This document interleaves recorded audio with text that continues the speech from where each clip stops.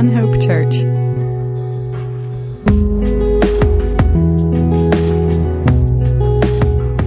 Let's go ahead and go to God in prayer, and then we'll read our passage.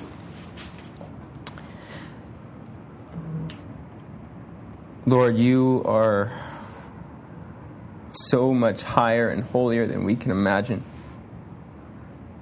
Lord, we need your word to tell us who you are, because we cannot begin to imagine correctly who you are without your guidance. So we just ask for the strength and the ability to comprehend what you are saying to us. We ask for submissive hearts that would seek only to know truth and to submit to the truth revealed in your word. Lord, we thank you for this time. We know that there are so many, even this morning, who have died and they never heard your word. So Lord, we just are humbled by the fact that you have allowed us to know you. You have given us this opportunity to see who you are. Lord, I just ask that we would take full advantage of this opportunity and that we would seek to know you with our whole hearts. We pray all of this for the glory of your Son. Amen. So, Ecclesiastes says there's a time for everything. This morning, I hope that this is a time of reflection, a time of self-examination, time of taking a hard look at our lifestyles and seeing whether we match up to the word. In fact, Paul says this in our text in 15. Look carefully how you walk. So that is my hope for us this morning, that we would really take that to heart, and the individual points that we go through would stir us to look carefully how we are living. So with that, let's start reading in 5:1, and we'll read all the way through 21, and then we'll go back and talk about each verse. So starting in 5:1, therefore be imitators of God as beloved children, and walk in love as Christ loved us and gave himself up for us, a fragrant offering and sacrifice to God. But sexual immorality and all impurity or covetousness must not even be named among you, as is proper among saints. Let there be no filthiness, nor foolish talk, nor crude joking, which are out of place, but instead let there be thanksgiving. For you may be sure of this, that everyone who is sexually immoral or impure, or who is covetous, that is, an idolater, has no inheritance in the kingdom of Christ and God. Let no one deceive you with empty words, for because of these things the wrath of God comes upon the sons of disobedience. Therefore, do not become partners with them. For at one time you were darkness, but now you are light in the Lord. Walk as children of light. For the fruit of light is found in all that is good and right and true. And try to discern what is pleasing to the Lord. Take no part in the unfruitful works of darkness, but instead expose them. For it is shameful even to speak of the things that they do in secret. But when anything is exposed by the light, it becomes visible. For anything that becomes visible is light. Therefore it says, awake, O sleeper, and arise from the dead, and Christ will shine on you. Look carefully then how you walk, not as unwise, but as wise, making the best use of the time, because the days are evil.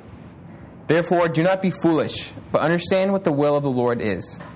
And do not get drunk with wine, for that is debauchery, but be filled with the Spirit, addressing one another in psalms and hymns and spiritual songs, singing and making melody to the Lord with your heart, giving thanks always and for everything to God the Father in the name of our Lord Jesus Christ, submitting to one another out of reverence for Christ. So last week we talked a little bit about walking. We said that Ephesians can be roughly divided up into two big sections, Ephesians 1 through 3, and then Ephesians 4 through 6. 4 through 6 is more practical. And we said within 4 through 6, I say more practical, it deals with more things that are on the ground. In 4 through 6, we have this theme of walking come up over and over again. So, for example, in 4:1, I therefore, as a prisoner of the Lord, urge you to walk in a manner worthy of the Lord, worthy of your calling. We said in 4:17, now this I say and testify in the Lord, that you must no longer walk as the Gentiles do. Our text this morning, 5:2, walk in love. Verse 15, be careful how you walk, right? So there's this huge theme of walking, and the chapters can be divided up into these kind of sections that start with this phrase. What we said last week was that this walking metaphor is not talking about instances in your life. It's talking about your general lifestyle. So we talked about 1 Kings 9:4. And in 1 Kings 9:4, it says that David walked according to the commandments of God. Now, if you know David, you know that he didn't always do that, right? He made mistakes. So when the scriptures say David walked according to the commandments, what does that mean, right? It does not mean that David didn't make mistakes, because we know that he did. And the scriptures are not hiding that, right? But it does mean that his general lifestyle, his pattern of living, was according to the commandments, right? So do you see the distinction? This is huge for how we interpret these passages. So here, Paul is picking up on this walking metaphor that's very common in the Old Testament, and he is saying that our lifestyles need to be conformed in a certain way to the life of Christ. So that's what he says in verse 1. Therefore, be imitators of God. So this is actually, I don't really like this paragraph break here. If you read the previous verse, be kind to one another, tenderhearted, forgiving one another, as God in Christ forgave you, therefore be imitators of God. So this is kind of a summary of what we looked at last week. We said that God is always the standard for us. So in verse 4:24, and to put on the new self, created after the likeness of God in true righteousness and holiness. So he said that there's this new creation, this new human, right, that's being contrasted with the old human. And the new human is made after the likeness of God, right? So God is our standard for behavior. We act like God, right? So he says, therefore be imitators of God as beloved children. So one interesting thing is that this idea of beloved children is often taken to mean, something about how God loves us, and that's true. But the scriptures also have this idea where a child is connected to his parent in a certain kind of genetic way. So let me explain what I mean. In 1 John 3:7-9, it says, little children, let no one deceive you. Whoever practices righteousness is righteous as he is righteous, he being God. Whoever makes a practice of sinning is of the devil, or has been born of the devil. For the devil has been sinning from the beginning. The reason the Son of God appeared was to destroy the works of the devil. No one born of God makes a practice of sinning, for God's seed abides in him, and he cannot keep on sinning because he has been born of God. Right? So the idea of being a child of God is certainly that we are loved, but it is also that we are now in the image of our Father. Right? I look like my dad because I have his DNA inside of me. It's the same idea, right? So as a child of God, we must be conformed to his image. We must be conformed to his pattern of life, right? And so he says in verse 2, and walk in love, right? So our general lifestyle must be love. And he defines love for us, as Christ loved us, right? So again, we have Christ love as the standard. And so this is a huge, huge thing. I think it's very, very easy for us to slip into thinking that love is being nice, where we have we think that you're loving if you don't say bad things about people, or you're just a nice guy, and that is part of the equation. But some people are just nice. You can have a very nice atheist, but you don't have a self-sacrificing atheist that lives and loves like Christ, right? That's what the scriptures are saying. No, if you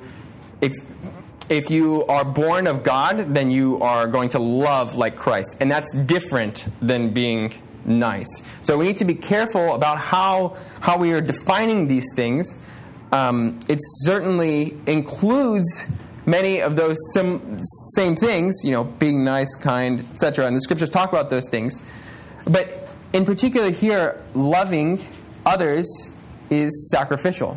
As Christ loved us and gave himself up for us, right? This is a different standard, right? This is, you can say that you love someone, but it's different to say that you would die for someone, right? Paul is saying that our standard is we have to be willing to lay down our lives for other people. That's the standard, because Christ is the standard. So this is really the conclusion of everything we talked about last week, verses 1 and 2. And now we move on to 3 through 7, where he talks about these. He focuses on 3 sins in particular: sexual immorality, impurity, and covetousness.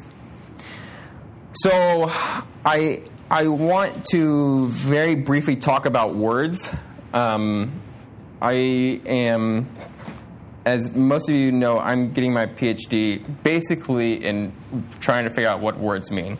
That's all I do all day. So, in particular, these words. So, it's very easy sometimes to give a definition for something. So, when we see these words, right? Sexual immorality, impurity, or covetousness. So, what I want to do this morning, in particular, sexual immorality and covetousness, I want to define what the word actually means. But then I want to go on and talk about what the word pointed to in the real world, right? And so this is a different question. Like we can talk about some sort of abstract concept about sexual morality, right? But if we never say, okay, it means X in the world, right? Then it's just kind of useless to us, right? We need to be able to say, this is what the word means, and this is what it actually points to, right? And so, to begin with, we have to figure out what the word means. So the Greek word porneia means, sexual immorality is a very good translation. It's general sexual sin, right? Being immoral in the realm of sexuality, right? Good translation. A different question is what was Paul thinking of? What would he have said? This is sexual immorality, this is not, right? So we're going to get to that later. Again, and so covetousness, same thing, right? It's a good translation, right? We know what the word means. I think in the scriptures, we can say covetousness is, or greed, desire for more than what God has given you lawfully to enjoy, right? So it is a desire, and it leads to certain things, but greed itself is a desire. So, like I said, I know that is kind of abstract, but we're going to get more to what those things mean. But it says here that they should not even be named among you. So we should be so far from these things that no one can come to us and accuse us of these things, right? And very interestingly, in the early church, in particular, sexual immorality and covetousness, the church was known on the outside as people who were very, very different in these regards. So they said there were pagans that were talking about the Christians, and they said they were very, very weird. And one of the biggest things that they thought they were very odd about was that they took care of not only their own poor, but the whole city's poor, right? Which was a very weird thing, right? That you would take care of poor that was not in your group. And then the other thing that they said was they shared everything except their wives, right? That's what they said. They shared everything except their wives. So they had this sort of sexual purity that was different than the outside world, right? And they had this loving, generosity that was different. So, again, we're going to get to kind of what those things mean, but very early on in the church was known for this, and you couldn't go to them and say, I think you're being sexually immoral or greed. They would have said, okay, come live with me, and I'll show you that I'm not, right? That was the kind of standard that they were being held to, and that's what they were fulfilling. And he says, as is proper among saints, right? The idea is that if you are a saint, you won't be doing these things, right? A saint means to essentially be distinct in moral goodness, right? If I were to give a little definition, it's distinct in moral goodness. And so they were different than the outside world. So verse 4, it says, "Let there be no foolishness, nor foolish talk, nor crude joking, which are out of place, but instead let there be thanksgiving." So we talked a little bit last week about how we talk. And again, I think I mentioned this last week, this is not one of those things where I can bring a lot of insight into what the words mean as much as we just need to do it. So it's very, very simple. I mean, I think, you replace the filthiness, foolish talk, crude joking with thanksgiving. This is, again, not something like, oh, tell me what this means. This is something we just need to go out there and do it. And so I do think, though, this idea of replacing these things with thanksgiving. We talked about this last week, that a lot of times when we see these kind of two extremes, we think, I fall somewhere in the middle, right? So we need to be careful, I think, about how we read some of these texts. It's easy to say, okay, well, I don't do that much crude joking, so I'm okay. But the point is that you are replacing what's bad with what's good, right? You're not just getting rid of the bad thing. You're replacing it with thanksgiving. And thanksgiving in particular is a mindset, right? It's a mindset that everything you have been given has been given by God, right?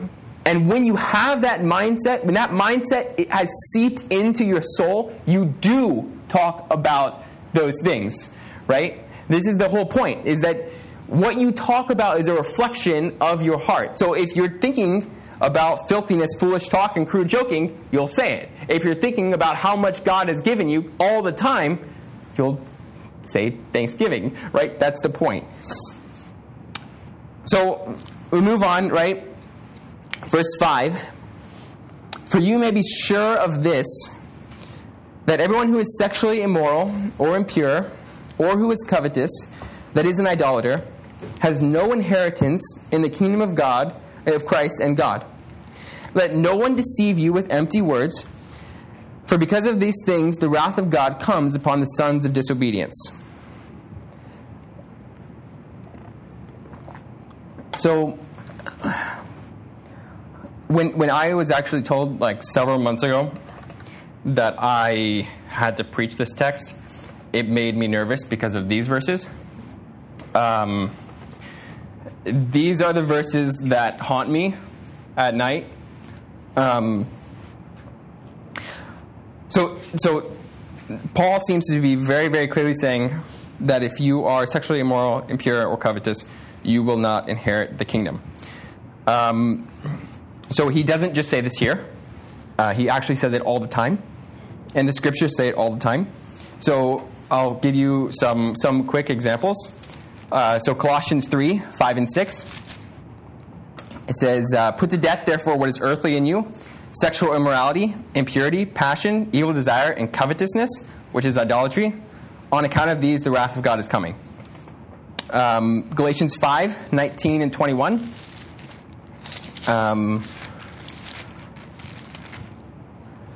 Says, now the works of the flesh are evident: sexual immorality, impurity, sensuality, idolatry, sorcery, enmity, strife, jealousy, fits of anger, rivalries, dissensions, divisions, envy, drunkenness, orgies, and things like these.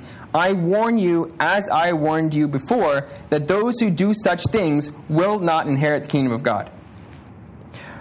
1 Corinthians 6, 9 and 10. Says, or do you not know that the unrighteous will not inherit the kingdom of God? Do not be deceived.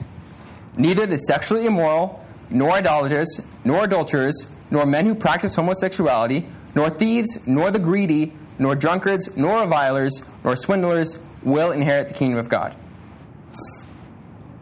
And I could go on.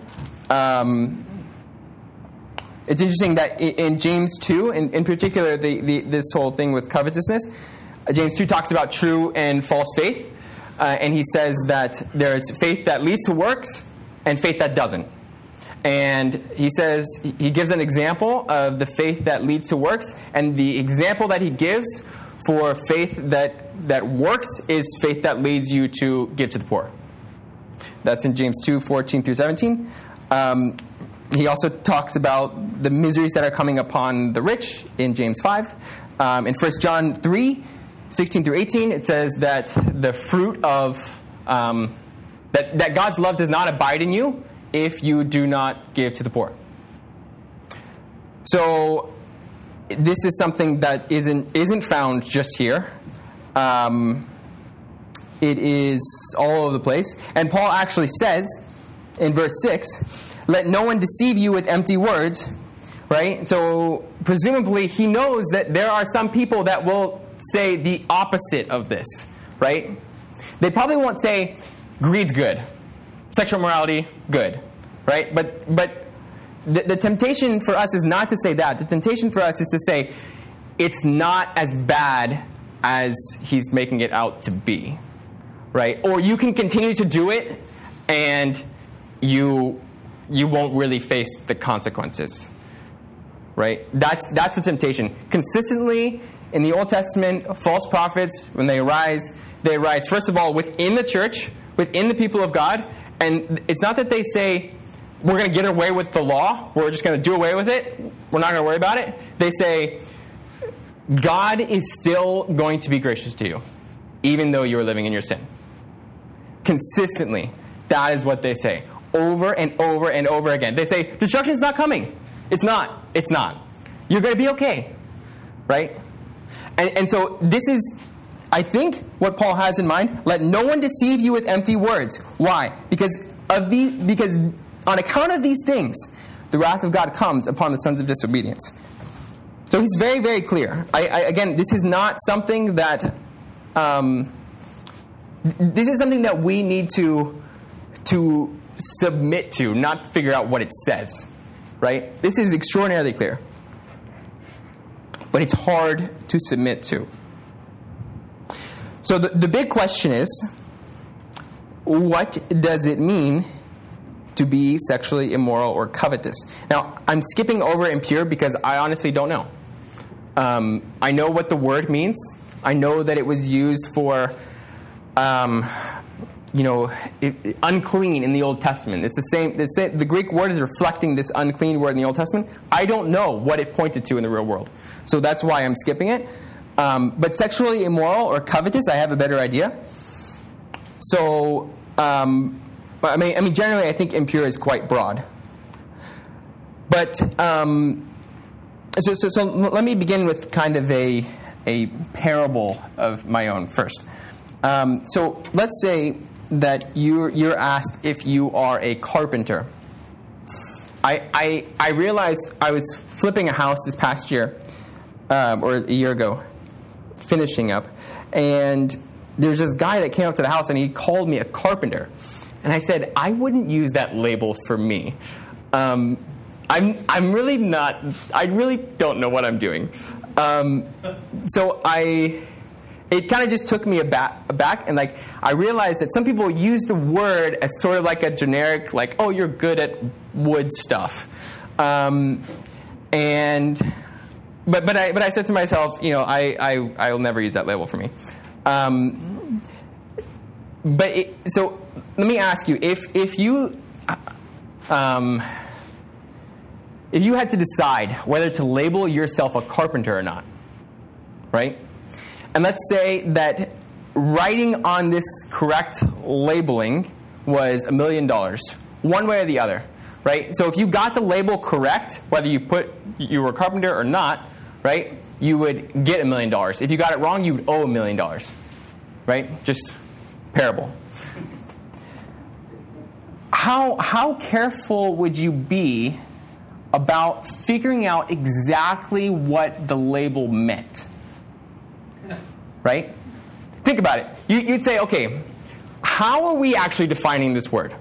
Right? Like, what does it mean to be a carpenter? Because, like me, I'm kind of on the edge. Like, if you define it a certain way, you might call me a carpenter.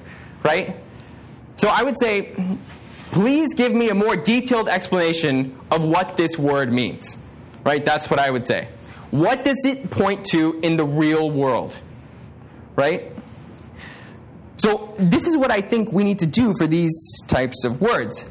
So one opening question I have for us is, how much have we looked into passages like these and tried to figure out exactly what this word meant? Not just like, okay, I know generally what it means to be greedy, but what does it mean for me to say, this person is greedy, right? Again, we're talking about lifestyle here. This is walking, right? What does that mean? So I, again, have a lot of thoughts about this. My concern is this, that if we define what it looks like in the world to be sexually immoral or to be covetous, if we define those things differently than how Paul defined it, right? It's very easy to say that, I'm not sexually immoral or not greedy according to my culture, right? But it's different to say, I'm not those things according to Paul's culture, because Paul is different. He's talking at a different time, different place, right? And we need to go by his definitions. So, for example, what is considered, proper dress code today is very, very, very different than what is considered proper dress code 100 years ago, right? Very different. Beach included, pool included, right? And even in other cultures in the world, you go to Israel and you go to some beaches that are quote unquote normal, but others like where the religious people are, they don't take off all their clothes to get wet. And it's interesting because for us it's normal, right? It's just normal. And so it's tough to figure out, what did Paul mean? Television as well. It is completely normal for us to watch someone commit adultery on television, on some sort of show, right? Normal. It's normal for us to watch them commit sexual immorality, right? It's normal for us to see appeals to sexuality in commercials on TV. Normal, right? I don't think it was normal for them. At least not in that way, right? So we need to be very, very careful about what these things mean. So covetousness, the early church, I think in this respect, was very, very different. So I will. This is something that I have been looking into for a very long time. I'll give you a very, very quick rundown of some of the early church fathers and what they said about this sort of topic.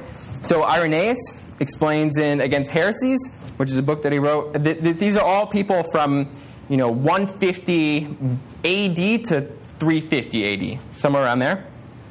So Irenaeus explains in Against Heresies that Christ's commands necessitate giving all of our possessions to the poor. Tertullian in the Apology describes the practice of the early church as sharing goods with one another without hesitation and as collecting money weekly to distribute to the needy in the community. Basil says in one of his sermons that those who have the means to help the poor but refuse to do so are thieves and murderers. It is said of Chrysostom that one can hardly find a sermon which he preached that did not have some appeal to help the poor. And he recommended in a sermon on 2 Corinthians giving away all except that which was needed to live a healthy life. And finally, Augustine, one of the most influential theologians of all time, said in one of his sermons, "The superfluous goods of the rich are necessary to the poor, and when you possess the superfluous, you possess what is not yours." So these are, again, I'm not saying they're right or wrong, I'm saying they're different. Okay? So this is something that we need to figure out.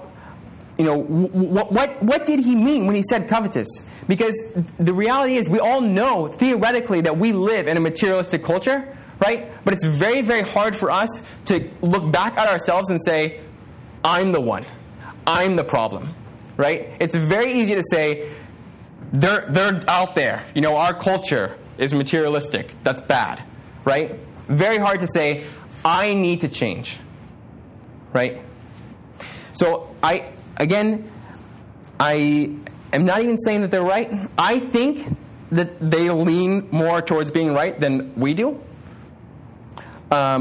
Most of them. Craig Bloomberg is a modern New Testament scholar. He wrote a book called Neither Poverty Nor Riches that I would highly recommend. He says that those who have even a modest surplus of goods, so he goes through goods from Old Testament, how you deal with possessions from Old Testament all the way through to New Testament times, right? So every verse in the Bible, every passage he talks about, he covers it.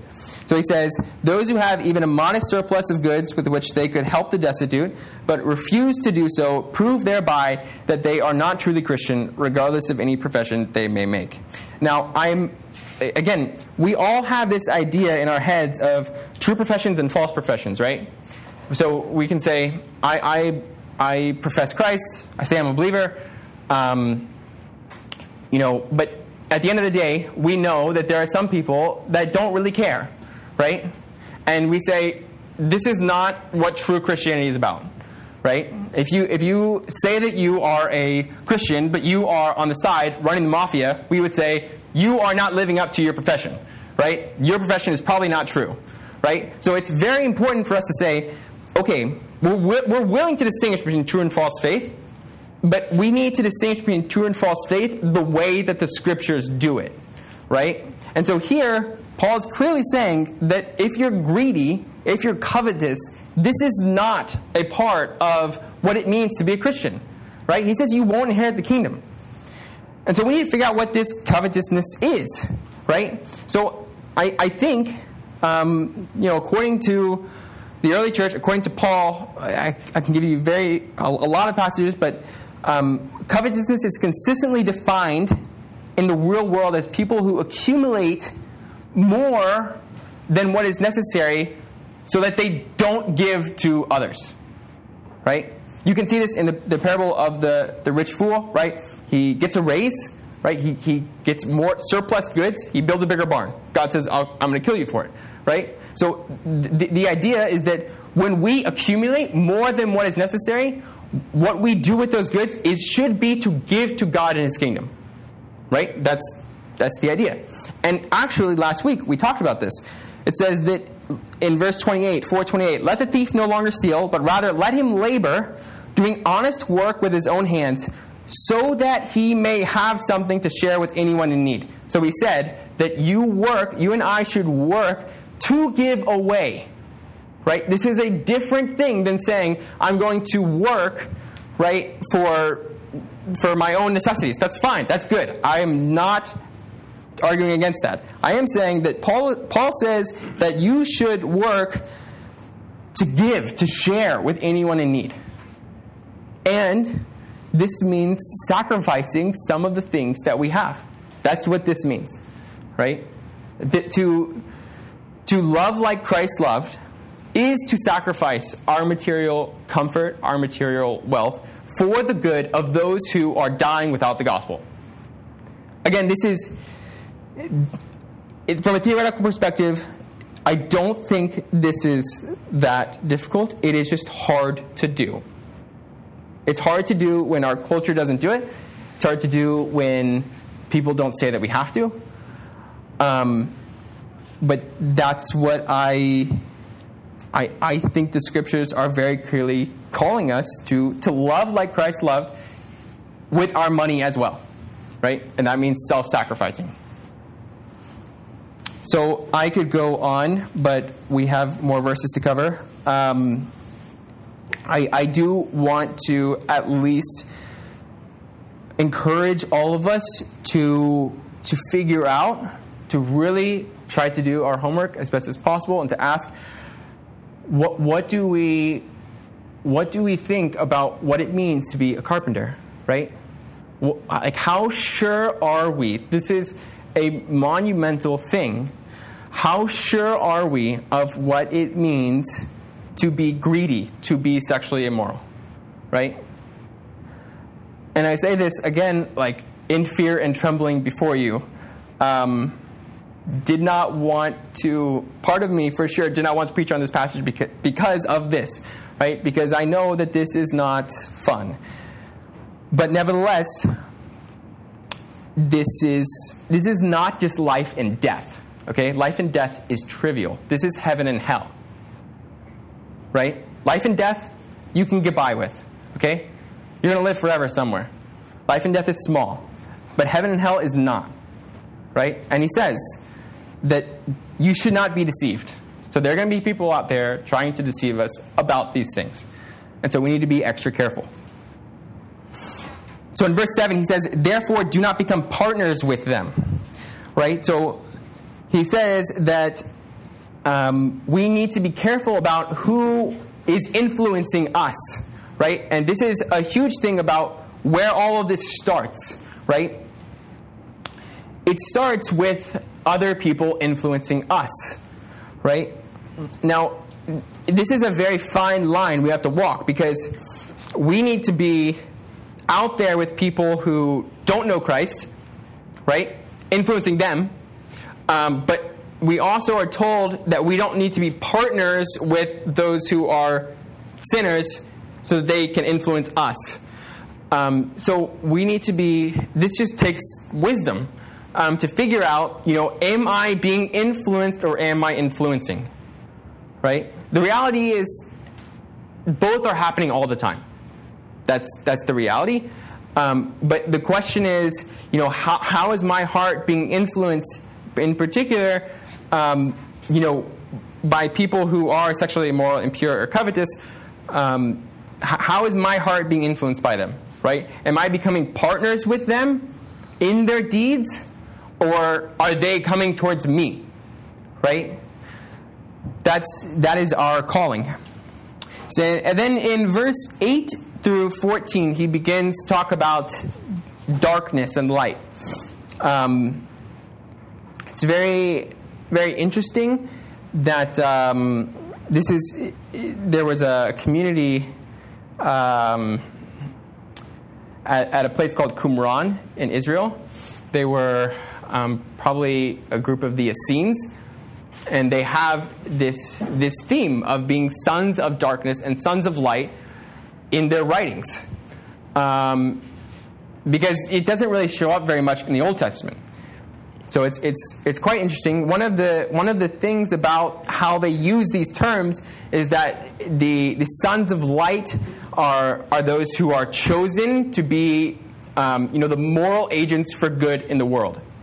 That's essentially what it means to be a son of light, and it fits actually very, very well with what Paul is talking about here. So he says, for at one time you were darkness, but now you are light in the Lord. Walk as children of light.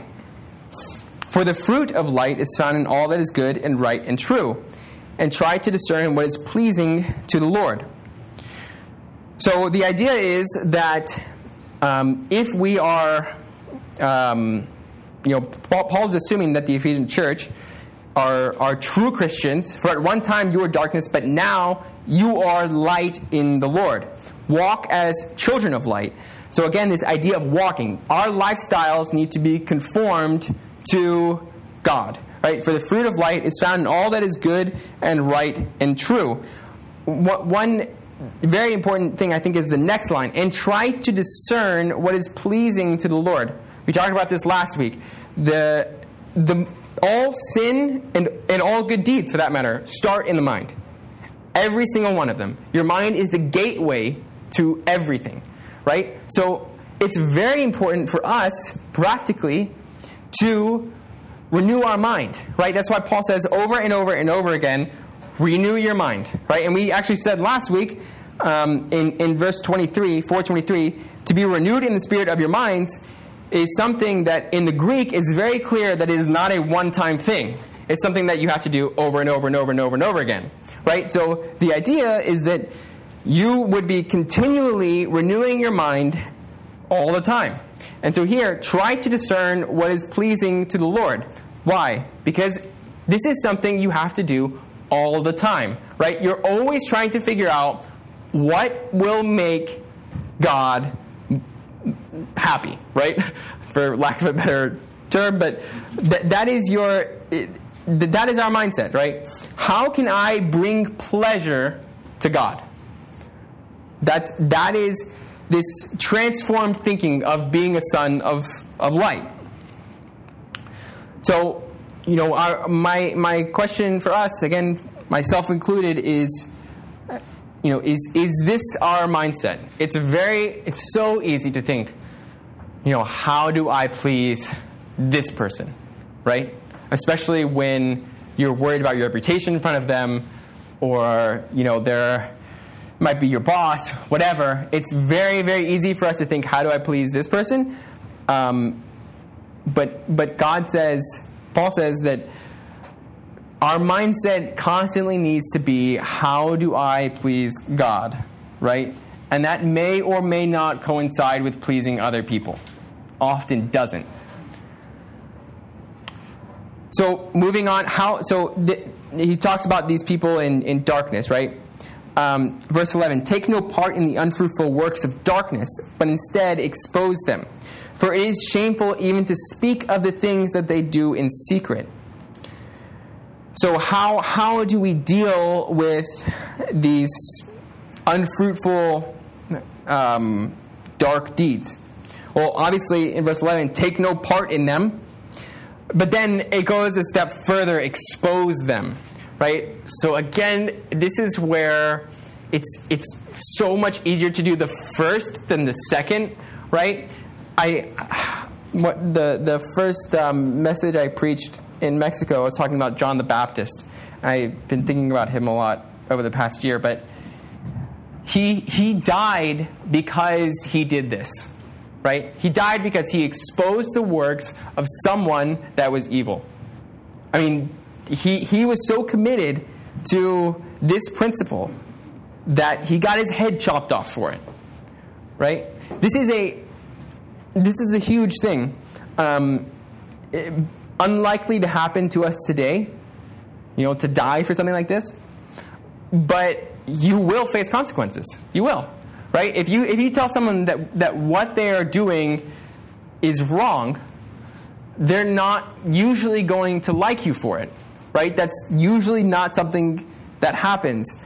And yet, this is what we're called to. To not only not take part in these things, but to expose them. Right?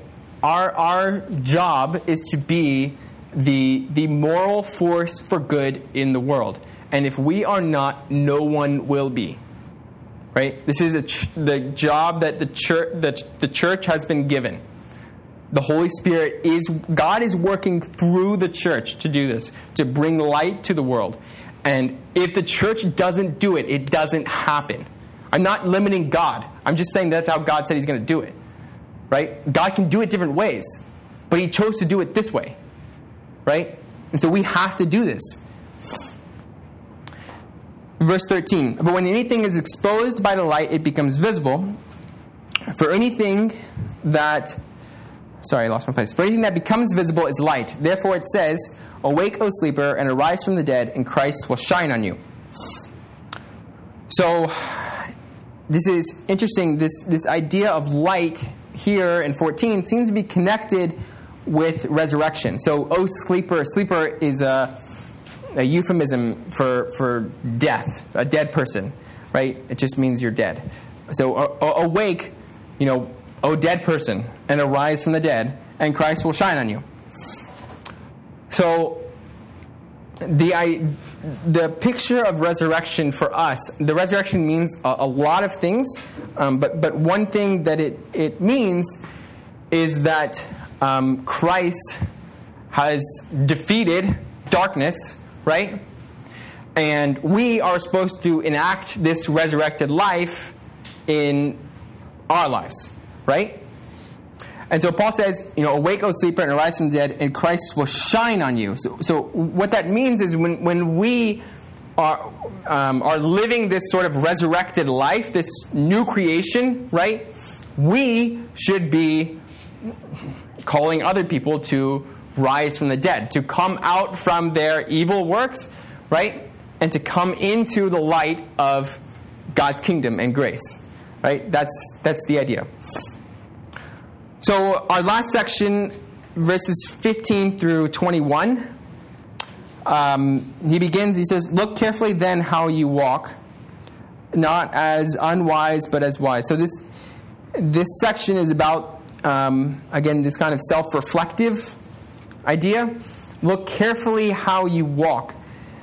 So, again, my question for us is how careful are we about our lifestyles? How much do we self-reflect about our deeds and what we are and are not doing well? Personally, I used to be much, much better at this. I would write in a journal every single morning and every single night, just figuring out who I was. Right? I did this. I didn't do this. This is what I should have done. Right? But I haven't been doing it well.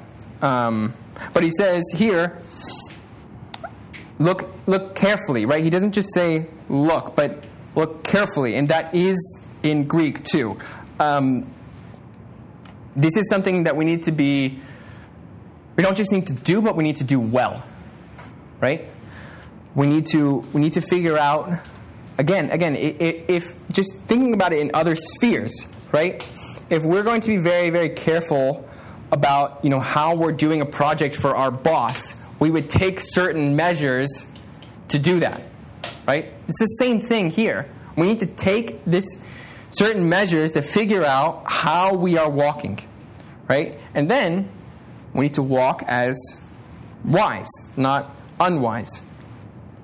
And he goes on to talk about this, making the best use of the time because the days are evil. So I'm going to start with the days are evil and go back to the wise, unwise, best use of the time thing. So in the New Testament, there's the Old Testament as well, for that matter. There's these sort of ages. So in the New Testament, it seems like Paul says that the age that they are currently in is bad, is an evil age, right? And then it will be restored when Jesus returns, and a new age, the final age, will begin. So we saw this, you guys saw it, I wasn't here. Ephesians 2, verse 2, and you were dead in trespasses and sins in which you once walked, following the course of this world, following the prince of the power of the air, the spirit that is now at work in the sons of disobedience. So it seems like Paul is saying that there's this force, power of the air, it's Satan, right? That is currently ruling in some way the world, right? And so he says that we're in this evil age. So in 16 he says, make the best use of the time.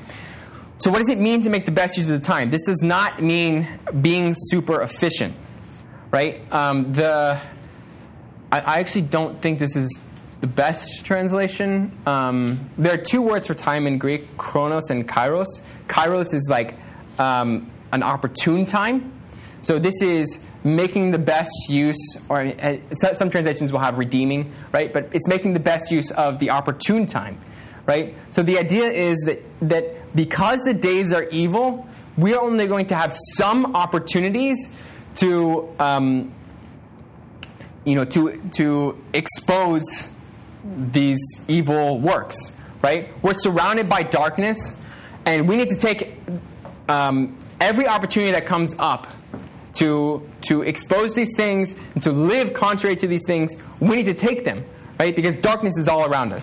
So that's the idea, and that's what it means to live wisely, right? To figure out what God's will is, and then to do it in this evil world.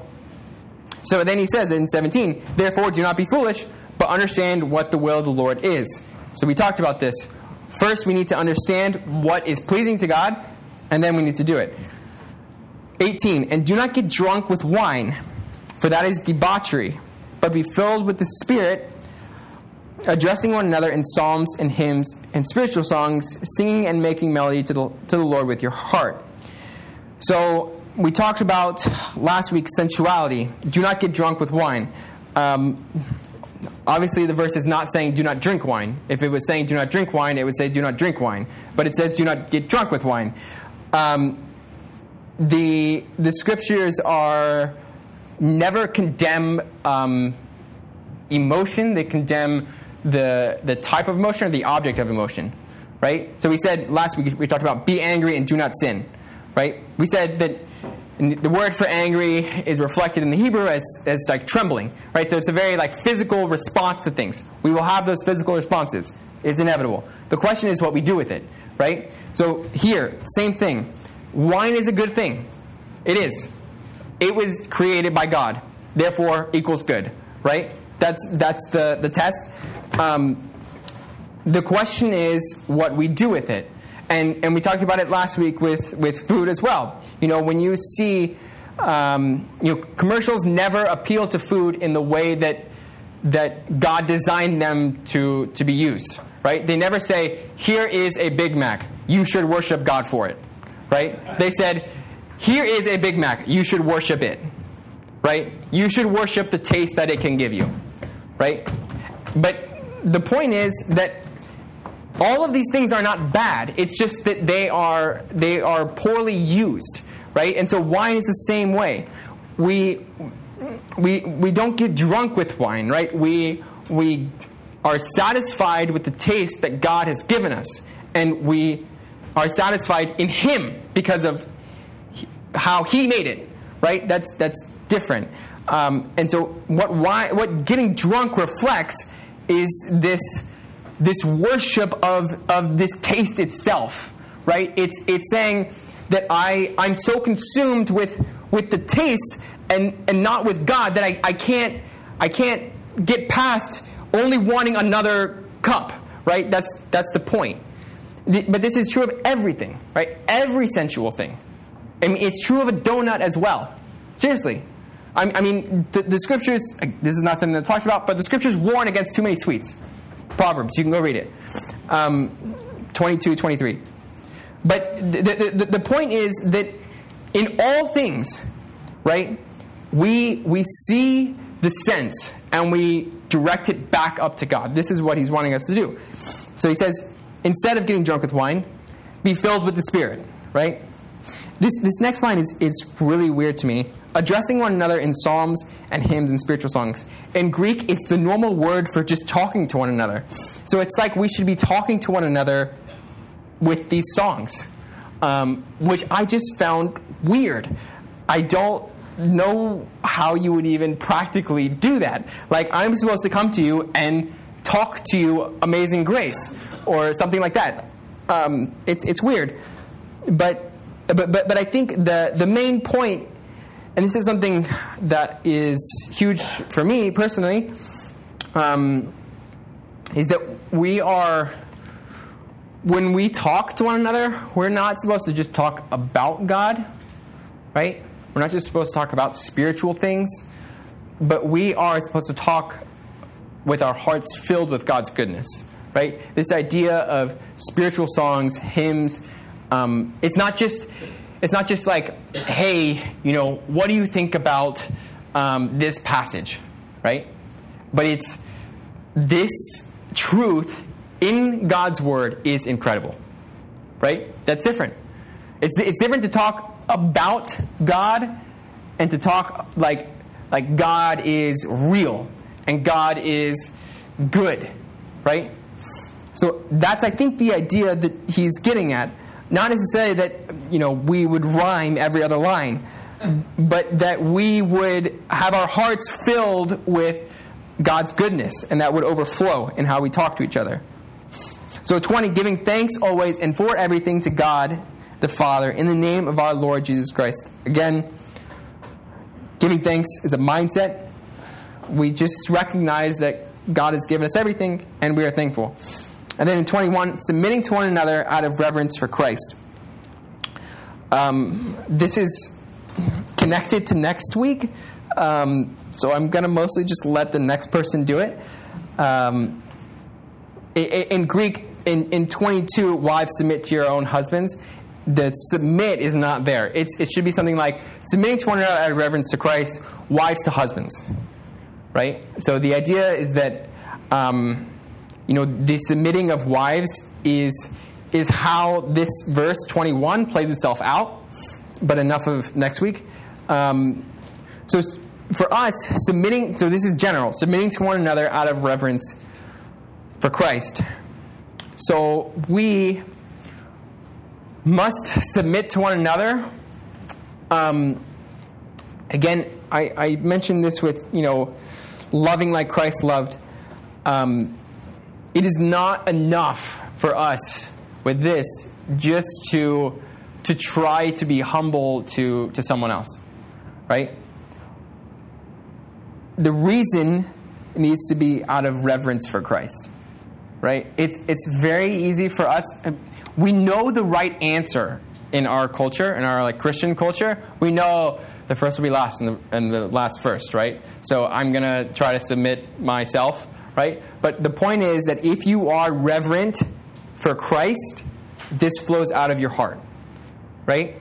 So if we want to submit to one another in humility, we first need to be reverent to Christ. And again, last week we mentioned Christ, the idea of Christ is king, right? It is not a vacuous word.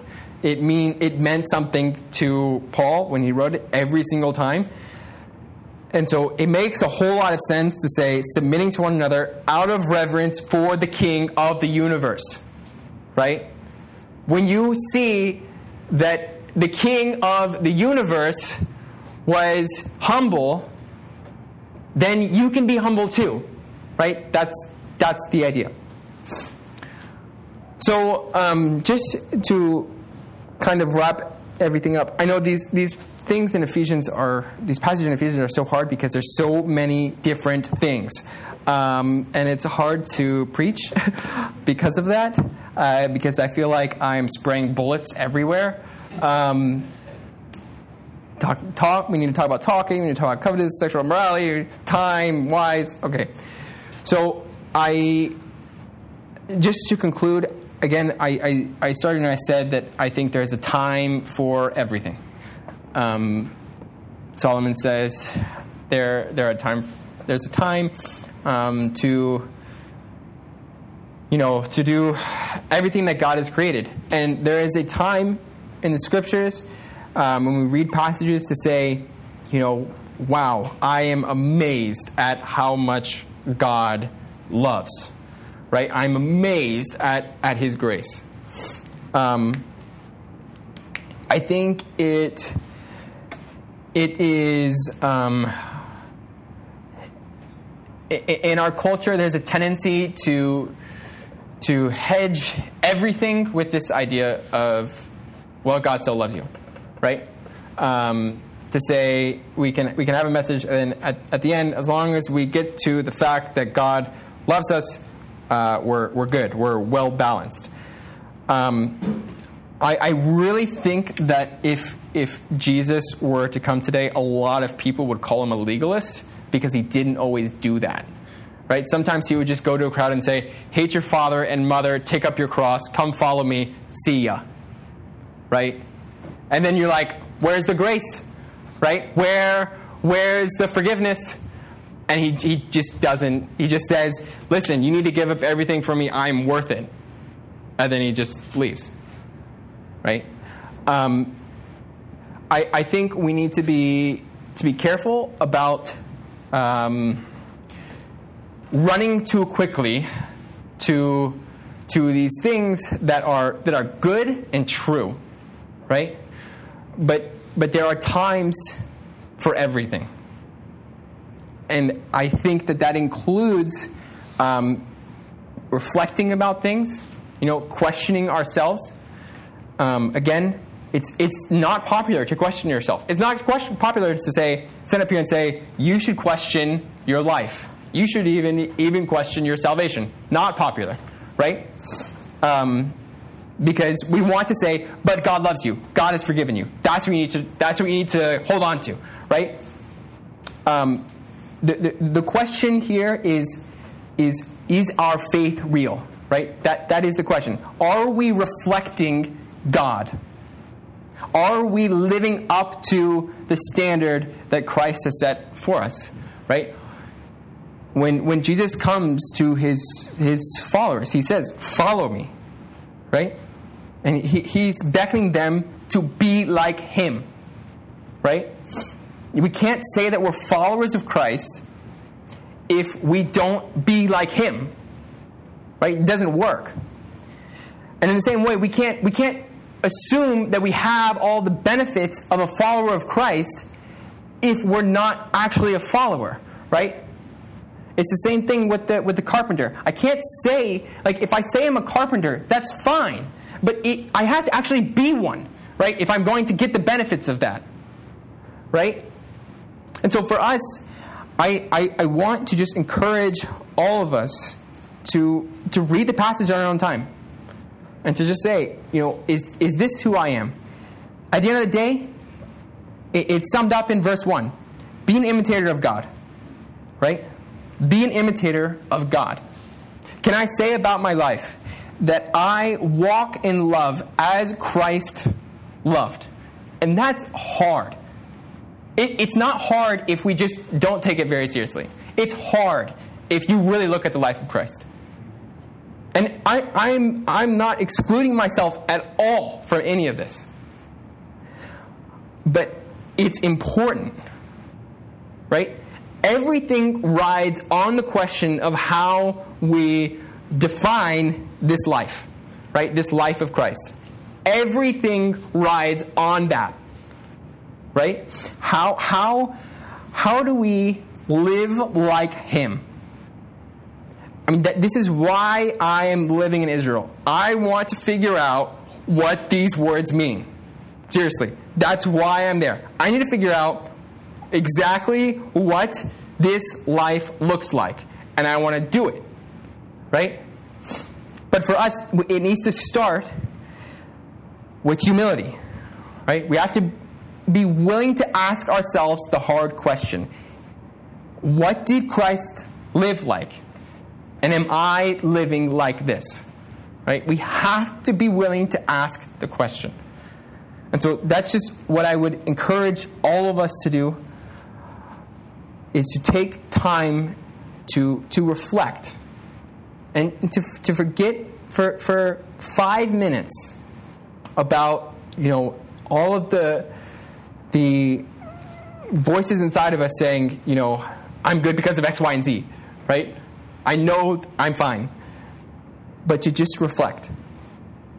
So let's pray.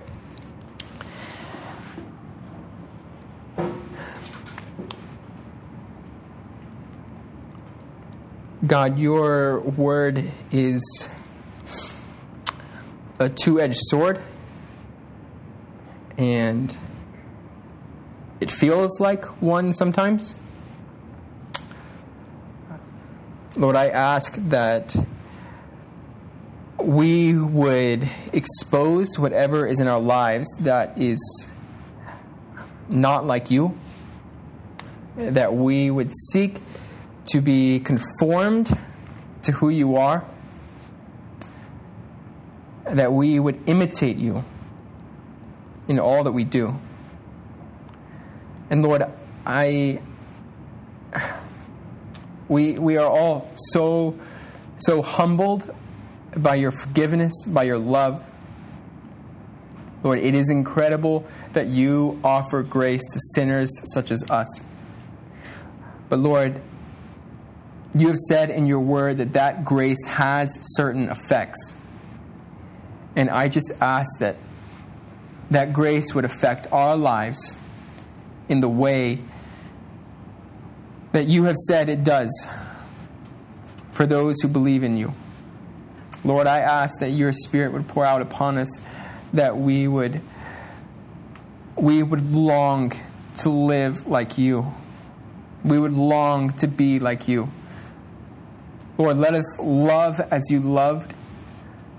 Let us sacrifice ourselves as you sacrificed yourself. Lord, we just ask that you would be everything to us, that we would hold nothing back, that we would look to eternity and realize that if we give up everything for you now, we have given up nothing, but gained everything. So Lord, we just ask for hearts that would yearn for this. We ask for your Spirit, that he would transform us, that he would convict us where we need to be convicted, and comfort us where we need to be comforted. Lord, we just thank you for this time. We thank you for your word. Please help us. Help us to listen to it, to pay careful attention to our lives, to pay careful attention to your word. And Lord, let us seek with all of our hearts to be conformed to your Son, to follow him wherever he may lead us. We pray all of this for his glory and for his kingdom. Amen.